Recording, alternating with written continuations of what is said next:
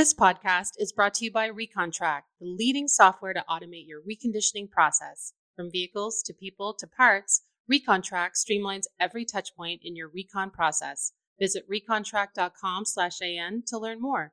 That's RECONTRAC.com/AN. Welcome to Daily Drive for Wednesday, March 15th, 2023. I'm Jake Neer, in for Jamie Butters.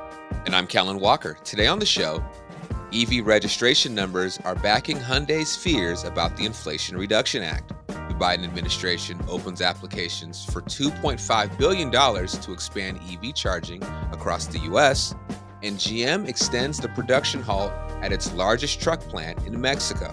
Plus, we're hearing more lately about white hat hackers and bug bounty programs in the automotive space. We'll hear from one cybersecurity technologist about why more and more major automakers are working with these so-called ethical hackers to uncover vulnerabilities. For automakers to be sure that their supply chain vendors have vulnerability disclosure programs and proper security practices, that's only going to become more important over time. Let's run through all the news you need to know to keep up in the auto industry. Revised electric vehicle incentives are pushing buyers to models made in North America. The credits are boosting EVs from Tesla, Chevy, and Volkswagen to the detriment of Korean imports from Hyundai and Kia. That's according to new vehicle registration data from Experian. The top 8 EVs in January were all made in North America. They include 3 models from Tesla, 2 from Ford, and the newly surging VW ID4 crossover that began production in Chattanooga last year. Hyundai's imported Ioniq 5 crossover fell to 9th place from 7th place for full year 2022. Kia's Korean-made EV6 was no longer among the top 10 EVs in January after coming in 8th for 2022. We'll dive much more into the new registration data and its impact on different brands on tomorrow's show, and you can read more about it at autonews.com. The Biden administration has opened applications for a $2.5 billion electric vehicle charging program. It's meant to expand access to EV chargers and alternative fueling infrastructure in urban and rural communities across the U.S.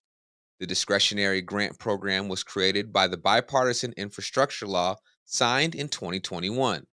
It provides the multi-billion-dollar funding over 5 years to eligible applicants, including states, cities, local agencies, and tribes. The first round of funding makes up to $700 million available from fiscal years 2022 to 2023 to strategically deploy chargers and fueling stations along designated highways, interstates, and major roadways. It will also fund stations in downtown areas and neighborhoods, particularly in underserved and disadvantaged communities. We talked yesterday about union workers at General Motors' largest truck plant in Mexico getting a nice raise. Today, it looks like those workers will also have some downtime at the plant. GM said its Silao assembly plant that makes Chevy and GMC pickup trucks will extend a production halt through March 20th because of temporary supply chain issues. GM declined to say what the issue was, but said previously it was not related to semiconductor chips. The largest U.S. automaker previously announced that it was halting production from March 4th through 12th at its Central Mexico plant. GM said it's working with suppliers to resolve the supply chain issue and plans to resume production next week.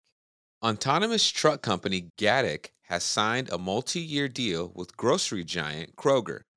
Kroger will use Gatik's autonomous box trucks to transfer groceries between a distribution center in Dallas to multiple stores in the Dallas-Fort Worth market. The partnership will start in the second quarter. The route is semi-urban and includes highway driving. Gatik's trucks will drive at speeds up to 70 miles per hour. Although the trucks will be operating autonomously, a safety driver will be in the cab, ready to take over. Gatik did not reveal the financial terms of the company's agreement with Kroger. And former National Automobile Dealers Association President Paul Holloway died Tuesday. Holloway bought his first dealership, Holloway Buick Pontiac, in Exeter, New Hampshire in 1967. Before he started selling off stores around 2000, his Holloway Automotive Group grew to 13 locations. He was most recently owner of Holloway Buick GMC Cadillac in Portsmouth, New Hampshire. He was 84 years old. And those are today's headlines. Coming up, what's up with all the news lately about white hat hackers and automakers' so-called bug bounty programs? We'll hear from Kayla Underkoffler of HackerOne, which works with several major automakers to uncover vulnerabilities. That's next on Daily Drive. Across the Hendrick Automotive Group, each store had a different reconditioning process. They started looking for a solution that would help them standardize their processes, give them actionable information, and ultimately drive efficiency.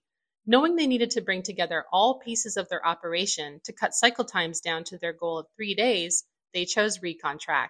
Chris Little, Vice President of Variable Operations, explains why having the tools to measure your recon process gives you what you need to manage it more effectively. Everyone knows speed to the front line equates to more turns, which helps the overall company do better in terms of parts service and inventory buys. And so when you can really take the time to measure and manage that and perfect that, you're going to increase your turns, you're going to increase your gross profit, and you're really just going to increase the amount of used cars you can sell because you're getting them out on the front line quicker.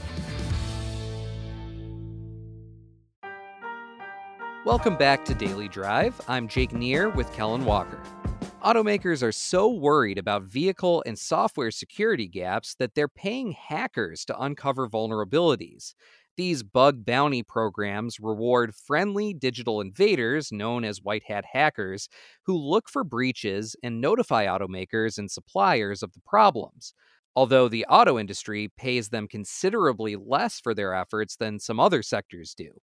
You might remember us talking recently about how one Florida hacker breached Toyota's global supplier management web portal, gaining read and write access to 14,000 corporate email accounts, associated confidential documents, projects, supplier rankings, and other information.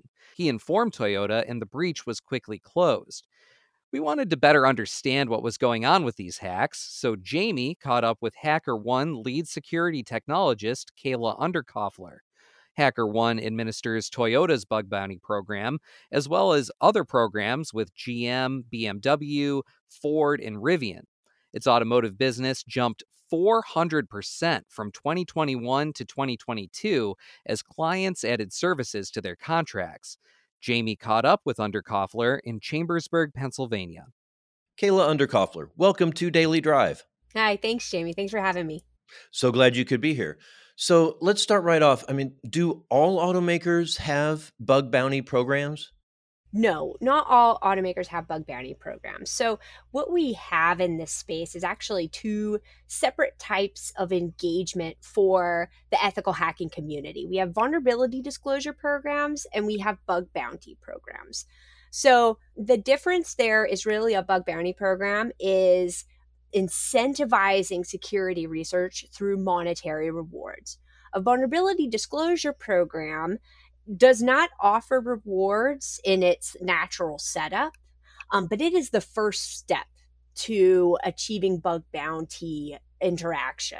It's allowing a public and open channel for folks to report vulnerabilities. It's a see something, say something channel. So the cool thing is while not all automakers have a bug bounty program, there is a wide adoption of vulnerability disclosure programs within the automaking industry. So that's a really fantastic place to start. Why would an automaker not have a bug bounty program? And if they don't, how do they go about getting one started? So oftentimes what we see, and it's not just for automakers, it's really for anybody who is starting this journey with the ethical hacking community.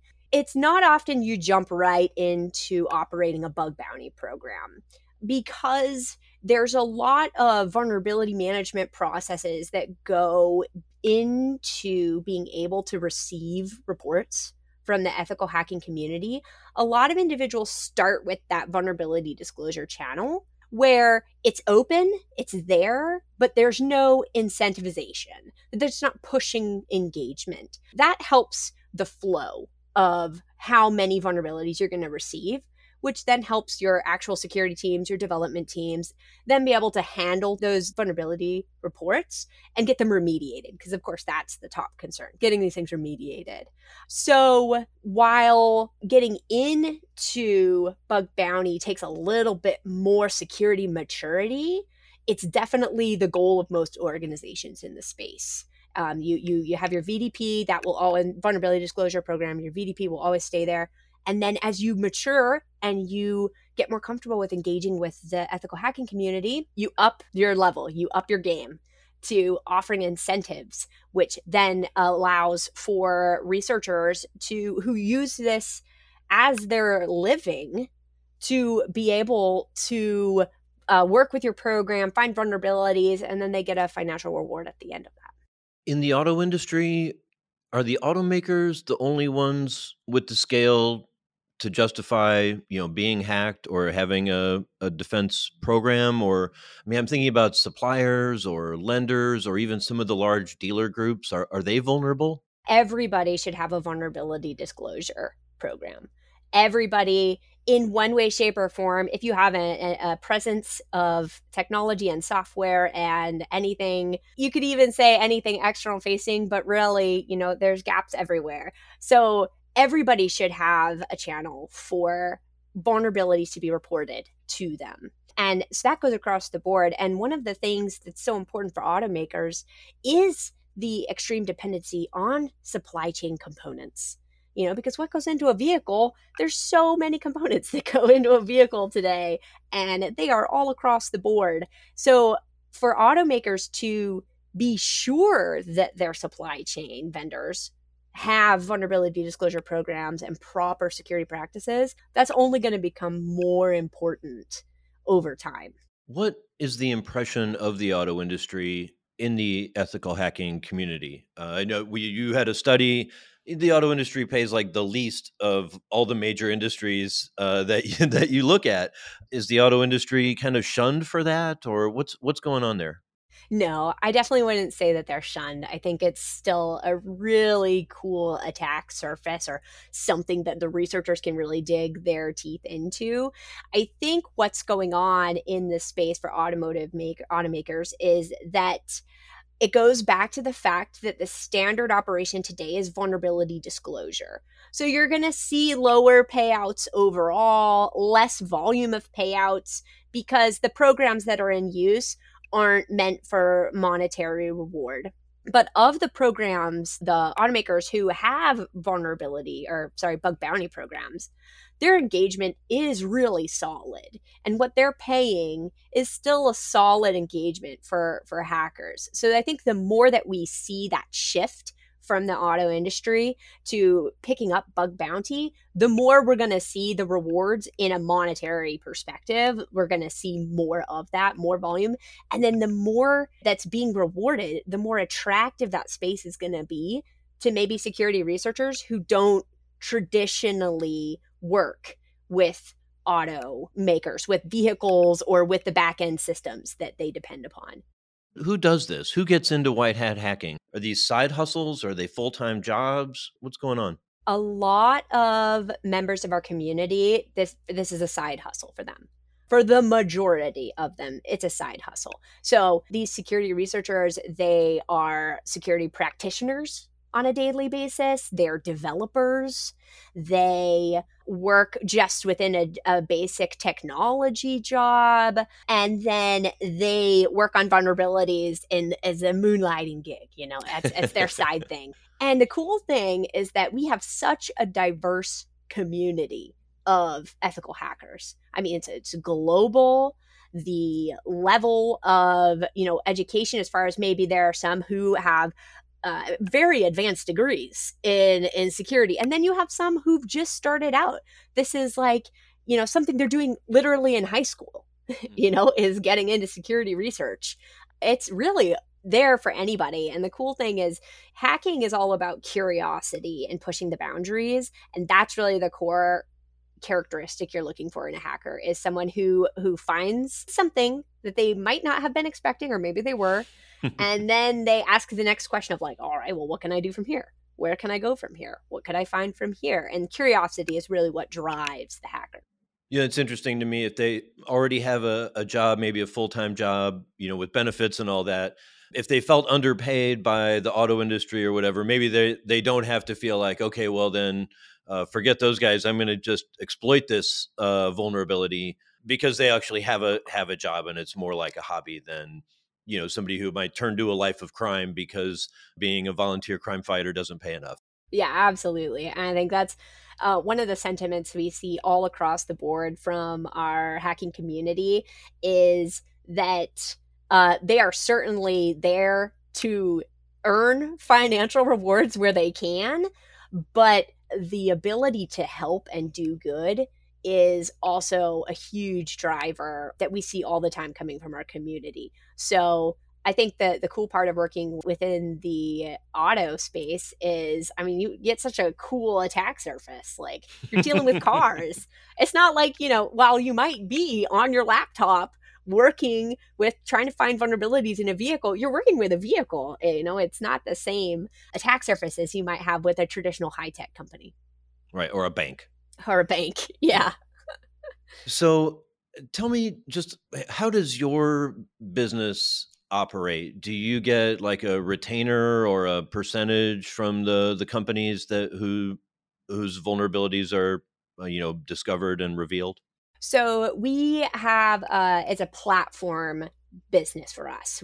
So basically there's a platform fee for hosting the program that you operate on the HackerOne platform. So we provide the services that go along with that really go into building a very specific program. And that's kind of one of the things that we help our customers with is, what are your goals in launching this program? What do you want to see from an engagement perspective? What assets do you really want to have in scope? So what do you want to have people looking at? We help guide them through that process. And then we help with the in-between of the community and the customer. So all of that is super customizable, whatever the customer is looking for as far as how much help they want in that process. And then, yeah, it's really a platform. It's more the platform fee than it is. There's no like fees on top of the bounties that are paid out. Those go to the hackers. Excellent. Kayla Underkoffler, lead security technologist at HackerOne. Thank you so much for joining me today. Thank you, Jamie. That's Daily Drive for today. I'm Jake Neer in for Jamie Butters. And I'm Kellen Walker. Thanks to our own Lawrence Iliff, Audrey LaForest, Con Dingra, and Gail Howe for their help on today's podcast. You can get the latest news on cybersecurity, electrification, and everything happening in the auto industry at autonews.com. Come back tomorrow for a deeper look at new EV registration data and what it tells us about winners and losers from the Inflation Reduction Act's new tax incentives. If you enjoyed the podcast, remember to like, leave a review, and subscribe so you never miss an episode.